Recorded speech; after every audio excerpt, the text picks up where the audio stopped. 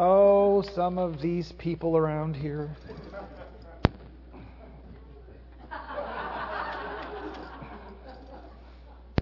If the sermon gets boring, I'm on the bongos.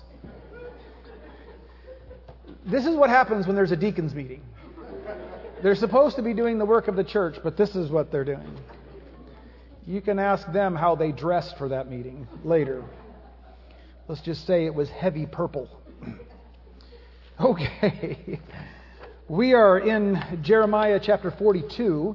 It is my intention, Lord willing, that we'll finish up the book of Jeremiah by the end of the year. And when January rolls around, begin a new series. So we are going to be looking at chapters 42, 43, and 44.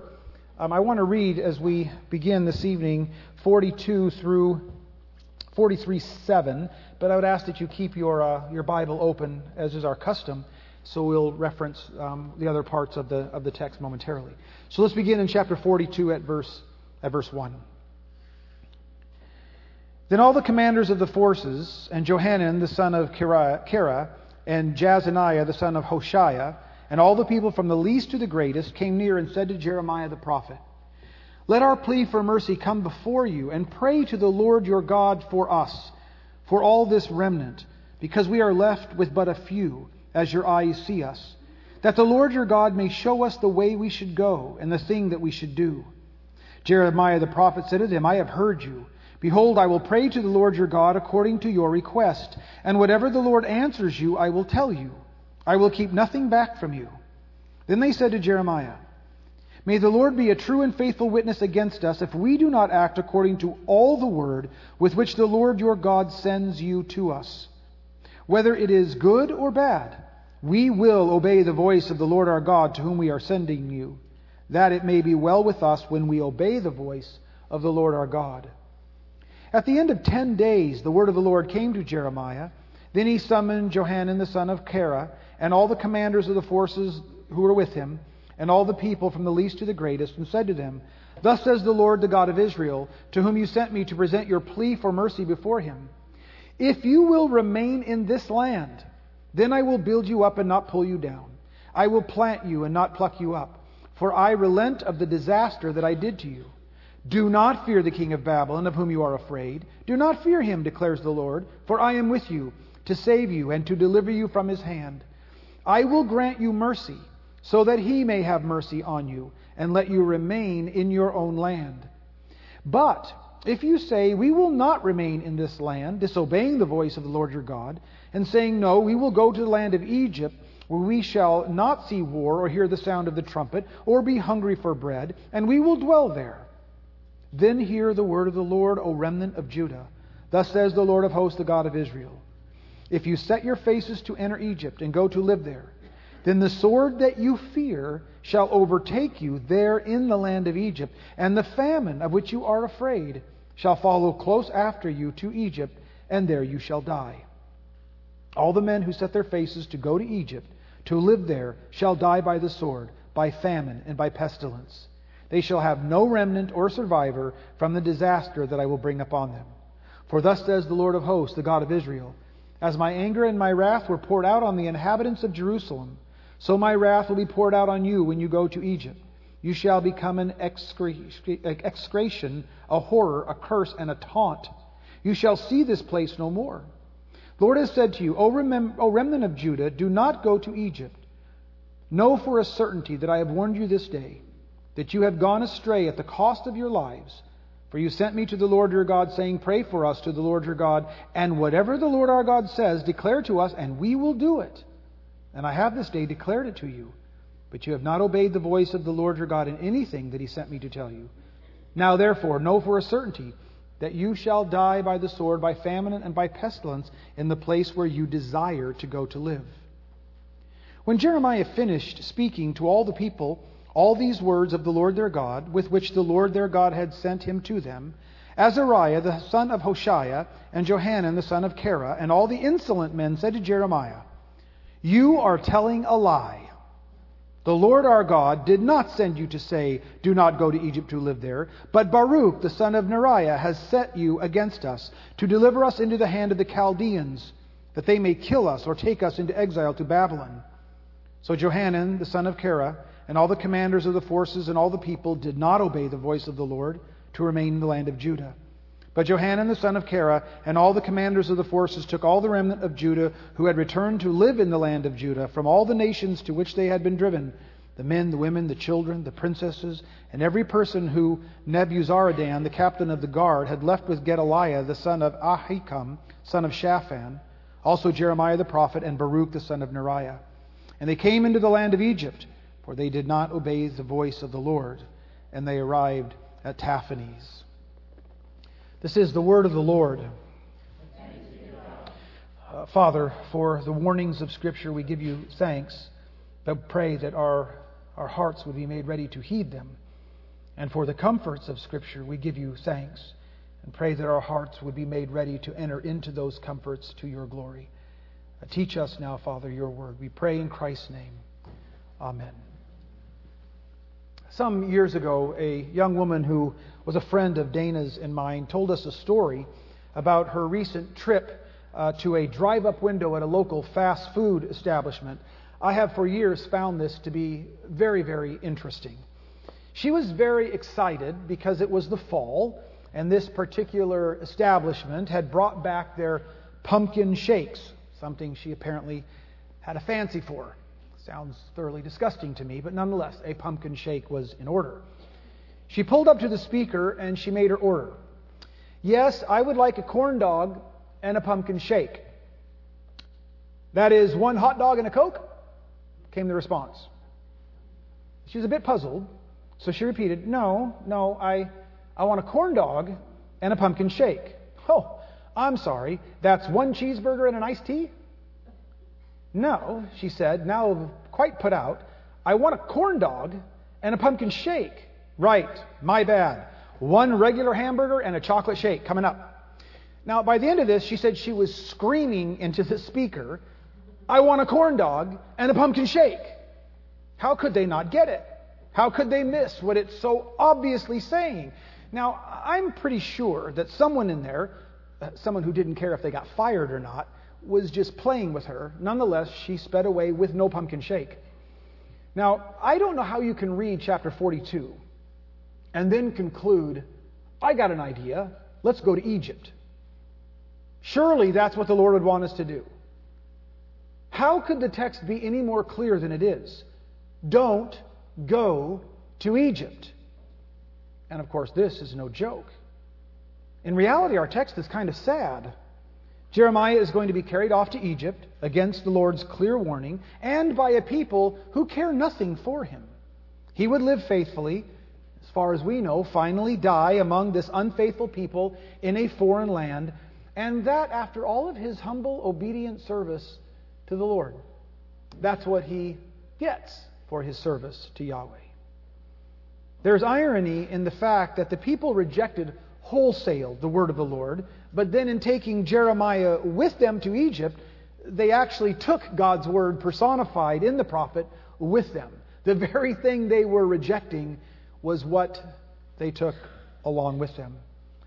But most powerfully, it is tragic, because it didn't have to be this way. After all of this, after all of their rebellion and the ignoring and warning after warning, and even God saying that He's done with them, still what is on display in these early chapters is the merciful heart of God. God would forgive them if they would repent and believe Him. Not only that, Yahweh promises to establish them and build them up again, to bless them as only He can do, protect them from any idea of retribution from the mighty Babylon. All they had to do was believe Him, trust Him, and He would make their life good again. Jeremiah, in speaking for the Lord, made it very clear what Yahweh would do for them if they obeyed Him. Very clear also what would happen if they did not. Now, you have to take a second and appreciate what we're reading. Our God always stands ready not just to forgive, which in and of itself would be enough, but to restore, to pour out mercy that makes life good. You have to see what is going on. Yahweh had said about His plan and purpose, that His favor was going to rest with the exiles who were in Babylon. Those who had been carried away. Remember, they were the good basket of fruit. They were the ones that God said He would give a future to. And yet here He is in this text, bending His own rules. Okay, He's in essence saying, you don't have to go to Babylon. You can stay right here, in the land. Just trust me. Believe me. Return to me. I won't require you to go to Babylon, as I said before. Do this, and I will forgive you, and I will establish you. I will bless you. But I thought you said only the exiles in Babylon were going to have your blessing. Yes, I said that. But I am now expanding my mercy and the covering of my grace to you, this small remnant still in the land, if you will but put your faith and trust in me. You need to, whatever you do in your Bibles, whether you mark it or dog-ear a page, you need to do this at this chapter. Because if you have ever, and if you are a Christian, then of course you have, if you have ever, looking back at the mess that you have caused, at the sheer stupidity of the decisions or actions made or not made, as a Christian person, if you have ever wondered, am I beyond the pale of God's forgiving mercy? Have I gone too far? That there is no hope of Him smiling on me again? Is there hope that He will forgive me? And if I should hope for forgiveness, should I ever really hope that after forgiving me, He would establish me again in blessing? If you've ever wondered that, then ask no more and look no further. Look at who God is. Look at what God is saying. What He's holding out to this people who have been for years completely incorrigible. And I realize this challenges our systematic theology a bit. But here is the Lord, dare I say, changing His mind. He said blessing will rest only with the exiles in Babylon. And now He is saying, oh, and you who did not go to Babylon, the sea of my mercy and grace will overflow the banks of Babylon and reach even to you, you small remnant of folks who remain in the land. So is God changing His mind? Is He expanding His mercy? Well, to be sure. But this is simply God being true to who He has always revealed Himself to be, true to His own nature. And He said this back in chapter 18. If you have your Bible, flip back to chapter 18, verse 6. Because here is the principle. When people are talking about the immutability of God, the unchanging God, here is the principle that He is unchanging about. Because we read all the time that God seems to be changing His mind. So what is that immutable principle concerning? And here in chapter 18 at verse 6, O house of Israel, can I not do with you as this potter has done, declares the Lord? Behold, like the clay in the potter's hand, so are you in my hand, O house of Israel. If at any time I declare concerning a nation or a kingdom that I will pluck up and break down and destroy it, there's His declaration. And if that nation, concerning which I have spoken, turns from its evil, I will relent of the disaster that I intended to do to it. The old King James uses the word there, I will repent of the disaster that I intended to do to it. That causes us some angst, and so modern translators have changed the word. Verse 9, and if at any time I declare concerning a nation or a kingdom that I will build and plant it, and if it does evil in my sight, not listening to my voice, then I will relent of the good that I had intended to do it. Now therefore say to the men of Judah and the inhabitants of Jerusalem, thus says the Lord, behold, I am shaping disaster against you and devising a plan against you. Return, every one from his evil way, and amend your ways and your deeds. You see, the Lord doesn't care about the depth of the mess you have made, or the times without number you have ignored Him. He is always ready to show mercy. He is always ready to change His mind from the disaster you deserve to the mercy and blessings that you do not. And He's ready to do this for the simple reason that that's who He is. He is a God who delights in mercy. Our text starts off with what appears to be a good foot forward. Let's ask the Lord what we should do. Let's seek the Lord our God for wisdom and guidance. And notice that the initiation didn't come from Jeremiah. It came from the people themselves. This small remnant of survivors asked the prophet to seek the Lord on their behalf. Another good sign that they recognize the role that the Lord has given to Jeremiah as a true prophet. So things seem to be finally moving in a positive direction. Christopher Wright, whose commentary I have mentioned often, a wonderful commentary on Jeremiah, points out an irony in the text that I read right past. The people lament, "We were once many, now only a few are left."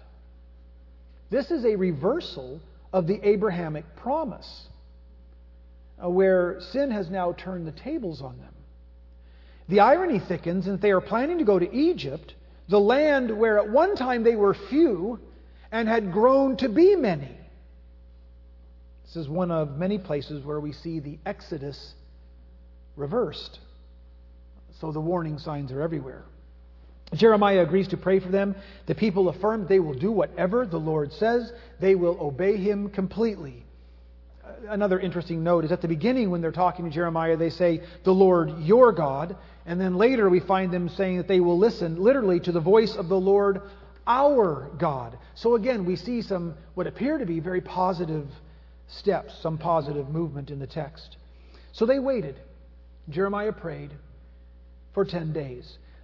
Now, I realize that is not all that long of a period to wait. More than likely, many of you have been asking the Lord for something, clarity, a restoration in a relationship, a child to come home to the faith. You've been praying and waiting much, much longer than 10 days. I get that. But appreciate the fact that they are stuck in a very dangerous position. They have no protection. Babylon is quite upset with them for what Ishmael had done in the murdering of Gedaliah, as well as killing some Babylonian soldiers in the process. So there is a reason, humanly speaking, to be quite concerned about their predicament and just sitting still if in fact they should be moving. The text that follows, which lays out the two options, making extremely clear which is the good option and which is the bad option, offers us a kind of theological mind bender. We have to deal with the Lord's relenting. Some translations will say that the Lord was grieved by His own decisions. We wonder, how is that? And at the same time, there is clear indication that the Lord is in complete control of the situation.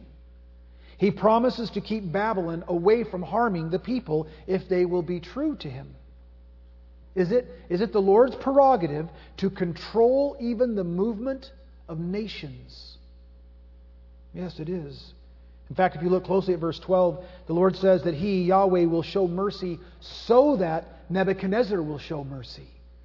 God controls the movement of entire nations, and at the same time, it is possible that God grieves the decisions He has made in the past, or that His people grieve Him deeply. The words and the meaning in 42:10 are very much like what the Lord said through Jonah regarding Nineveh. In response to the repentance of the Ninevites, God relented and did not destroy them, just as we read in chapter 18 He said He would do. What is a little remarkable in our text is that we don't really hear of a direct repentance from the people as we would read about in Nineveh. Oh, sure, there are all kinds of words spoken, good words, words that we would hope to hear. But what about repentance? Well, perhaps that is a clue to where this is going. And before we get all high and mighty in our condemnation of the people wanting to go to Egypt, again, I just ask that you consider this. Their lives have been shattered. And for at least 2 years, everything they had ever known was completely up in the air. Invasion, hunger, siege, the death or deportation of loved ones and friends, They are literal refugees in their own land. All they wanted was a place of quiet, a place of peace, to be simple, to be left alone. I know, maybe Egypt promises all of that. You can at least understand the pull. And Jeremiah makes the meaning of the Lord's words against going to Egypt, again, very plain. He gives them reasons. First, why you shouldn't go to Egypt is that you will be acting in straight-out disobedience to the Lord, and that is never safe nor wise. And surely by now, the people would have realized that there are consequences for disobedience. I mean, that's why they're in this mess to begin with. But sometimes our pride blinds us to the obvious. And as we have said in the past, sin makes you stupid. Second, do not go to Egypt, verses 16 and 17, because Egypt will not be what you think it's going to be. Our pining after the things of this world never are. Oh, they promise and promise and promise, and they never deliver. Just as the wilderness church, after 1 week of being in the wilderness after leaving Egypt, romanticized visions of life back in Egypt, wanting to return, as if they had completely forgotten that it was a place of bondage and slavery. No, Egypt would not be the safe house they so ignorantly dreamed it would be, because sin and bondage and rebellion against God are never safe. Third, verse 18, do not go back to Egypt, for in doing so you will cut yourselves off from the covenant blessings of God and the future that He is planning for His people. If they were going to reverse the Exodus, they would have to reverse the promises made to Abraham as well. You can't have your cake and eat it too. And that is exactly what verse 18 says. Remember, the promise to Abraham is that the nations would bless you. Now he's saying if you go back there, the nations will taunt you. You will be a taunt among the nations of the world. And then the Lord adds that if they go to Egypt, they will never ever again see their homeland. Ever. In other words, Egypt, if you go, will become a place of no return. So the Lord tells them, just stay right where you are in the land. He doesn't pretend it would be easy to not run away, to stay the course in circumstances that by all appearances are arrayed against you. This will require 3 things from you. I would merely ask if this isn't what the Lord is requiring of you as well as this small group of people. It will require of you faith. That God will make good His word even when and if you can't see it. It will require of you trust that the Lord has you, that He is at work behind what is seen to bring about what He has said, and that He knows better than you do. He knows better than you do what must be done. And third, it requires hope. Even hope when we see no resolve. Or at least we don't, in our own minds, understand how the resolve will come. Nonetheless, the future is the Lord's, and it belongs to those who love Him. We know what happens with the exiles, and how they will come home 70 years later. They will reestablish the city. We know that from this community will come the Christ of God, who will fulfill the ancient promises and bring life to the world. But they had to have hope in such a future before it happened. Even as you and I must have a living hope in the future that God has promised us. Faith, trust, and hope. Not just for this remnant, not just for the exiles, but for God's people of all ages at all time. And this is no pie-in-the-sky wishing. This is tangible. Feet on the ground, obedient living, because we know, because we are certain what the Lord has promised those who believe Him. But of course, as we rolled into chapter 43, although they promised obedience to the Word of God, when Jeremiah spoke, it's not what they wanted to hear. So they refused to heed the Word and refused to listen to the prophet. Now, you can understand, they're not going to come up with a response such as this. I don't want to do that. Yeah, they can't say that. Well, the Lord is wrong. They can't say that. The Lord is just wanting to take us and kill us for His own satisfaction. Again, they can't say that. Nor can they say, we don't trust Yahweh because He's not good. Now, all of those things are in reality what is going on in their minds and hearts, but they can't say that, so they take the easy way out and they shoot the messenger. Jeremiah is lying. That's their conclusion. Jeremiah is being put up to this by ulterior motives. Having sought God's will, when it crossed God's will, when it crossed what they had preconceived in their own minds they wanted, they say no to God's will that they might follow their own. In other words, their mind was made up before they ever asked Jeremiah to pray for them. Eve saw the fruit, that it was good, and the will of God, you shall not eat of this tree, lest you die, was contradicted by the serpent. You shall not surely die. And she did what she wanted to do. Not a lot has changed, has it? Here is one of the most difficult tests of self-awareness. Do you already have a grid in your mind through which you will pass all information that predetermines the outcome without really considering any of the information given? As an example, we do this with people all the time. We have a snapshot. He is this. She is that. We put those glasses on. And then everything that person does is interpreted through those glasses that we have already put on. We have already decided who she is or what he is. And therefore, we always get the answer we want. It always ends up right where we wanted it to be from the beginning. It's like someone telling you, Kevin, you know what your problem is? Your problem is that you're so defensive. That's the glasses they're wearing. If I say nothing, the charge stands. If I say, no, I'm not defensive, there you go again, being defensive. It takes some serious humility, some serious soul searching to see how we do this. And even more, why would we do this? What are we running from? What are we afraid of? But my friends, it is a necessity that we start asking ourselves these kinds of questions if we are to have a pure heart, if we are to truly love one another. Let's look at the rest of the text beginning in 43 and verse 8. And I will read through 44:30. I know a large section of the text, but I think important for us to hear God's word. So from 43:8 through 44. Then the word of the Lord came to Jeremiah in Taphanes. Take in your hands large stones and hide them in the mortar in the pavement that is in the entrance to Pharaoh's palace in Taphanes, in the sight of the men of Judah, and say to them, Thus says the Lord of hosts, the God of Israel, Behold, I will send and take Nebuchadnezzar, the king of Babylon, my servant. We have seen him called that in the past, haven't we? Even a king in rebellion against God, Yahweh will refer to as being his servant, the tool in his hand to accomplish his will. And I will set his throne above these stones that I have hidden, and he will spread his royal canopy over them.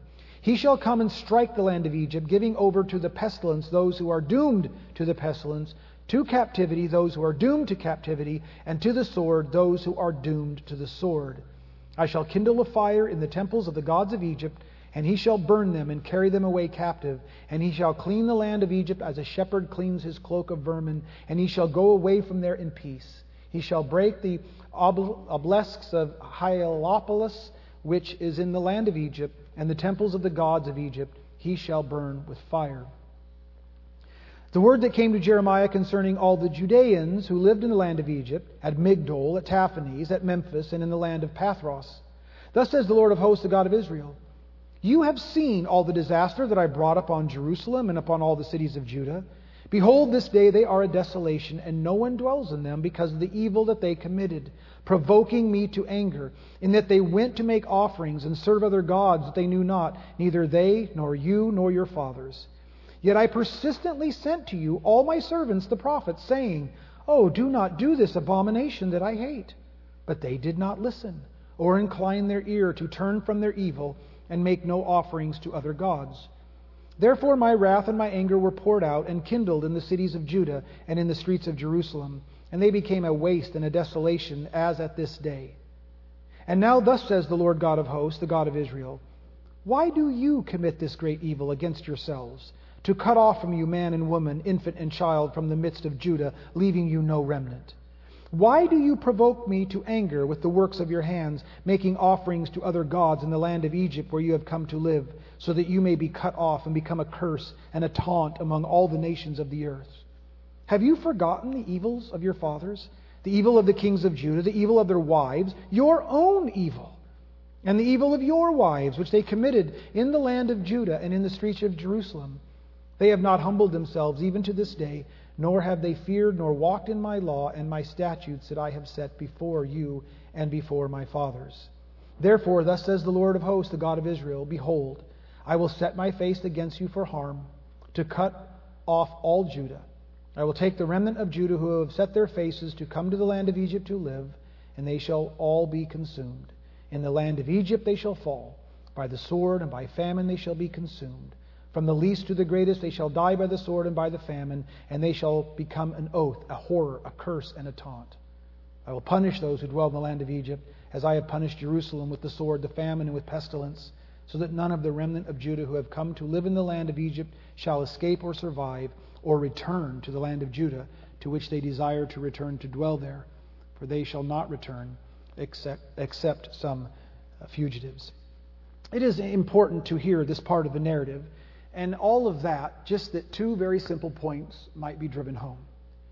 The people go to Egypt, and they think they will be free from the preaching of Jeremiah.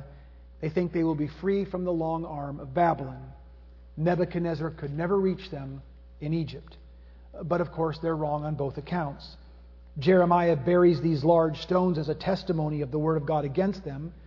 And Nebuchadnezzar invaded Egypt in 567 BC and took control of that region, even as he had pretty much the civilized world. Running away from the word of the Lord never produces what is hoped for. And yet how many Christian people think they can escape the penetrating gaze and the long arm of the sovereign King? If you have never been arrested in your thoughts or actions of keeping secrets from the Lord, surely a passage like this shows again the folly of anything but complete and total transparency and honesty before the one with whom we have to do. These people thought their problem was Nebuchadnezzar. They thought the problem was that their city had been destroyed, that it would be hard to make a living, that they might feed their families. Those were issues, to be sure, but they were not the problem. The problem was that they trusted themselves instead of trusting God. Their problem was that they did not know the depth of their own sin and their own self-reliance. Their problem was that they did not believe God. It didn't say they didn't believe in God, but they didn't believe God. So they covered, they hid their lack of faith with what they thought was a fine-sounding argument, accusations against other people, even the faithful in their midst, all that they might do what they had predetermined they wanted to do. I don't know about you, but I read that and I think, oh my, how modern does that sound? How real is that in the church today?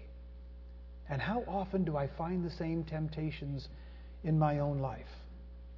Oh, I believe in God, always. But do I believe God always? The text leaves us with these questions. The answers, the consequences are before us. They are profound. They are stark for him who has ears to hear. Amen. Gracious Father, thank you for, again, the warnings of Scripture that work to chase us back to you, to cause us to walk closely, to cling tightly to our Savior, to want nothing but to repent of the error of our thinking and feeling, the error of our wants. And Father, so we would pray, dangerously we would pray that you would search our hearts and know our ways. Show us, Father, is there any unrighteousness there? May we see it clearly, that we might repent of it and walk faithfully with you. For we know that you are a God of mercy. We know, Father, that your desire is to forgive us and to restore us, to bless us as we seek to live simple and quiet lives to the glory of our great God. Give us faith to see and give us courage to reach out and take hold. For we ask it in Jesus' name. Amen. I invite you to stand with your hymnal, and we will conclude our worship this Lord's Day. A wonderful Lord's Day it has been, as we sing together hymn 88, with grateful heart, my thanks I bring. It's hymn 88. Lift your voices to the glory of our God.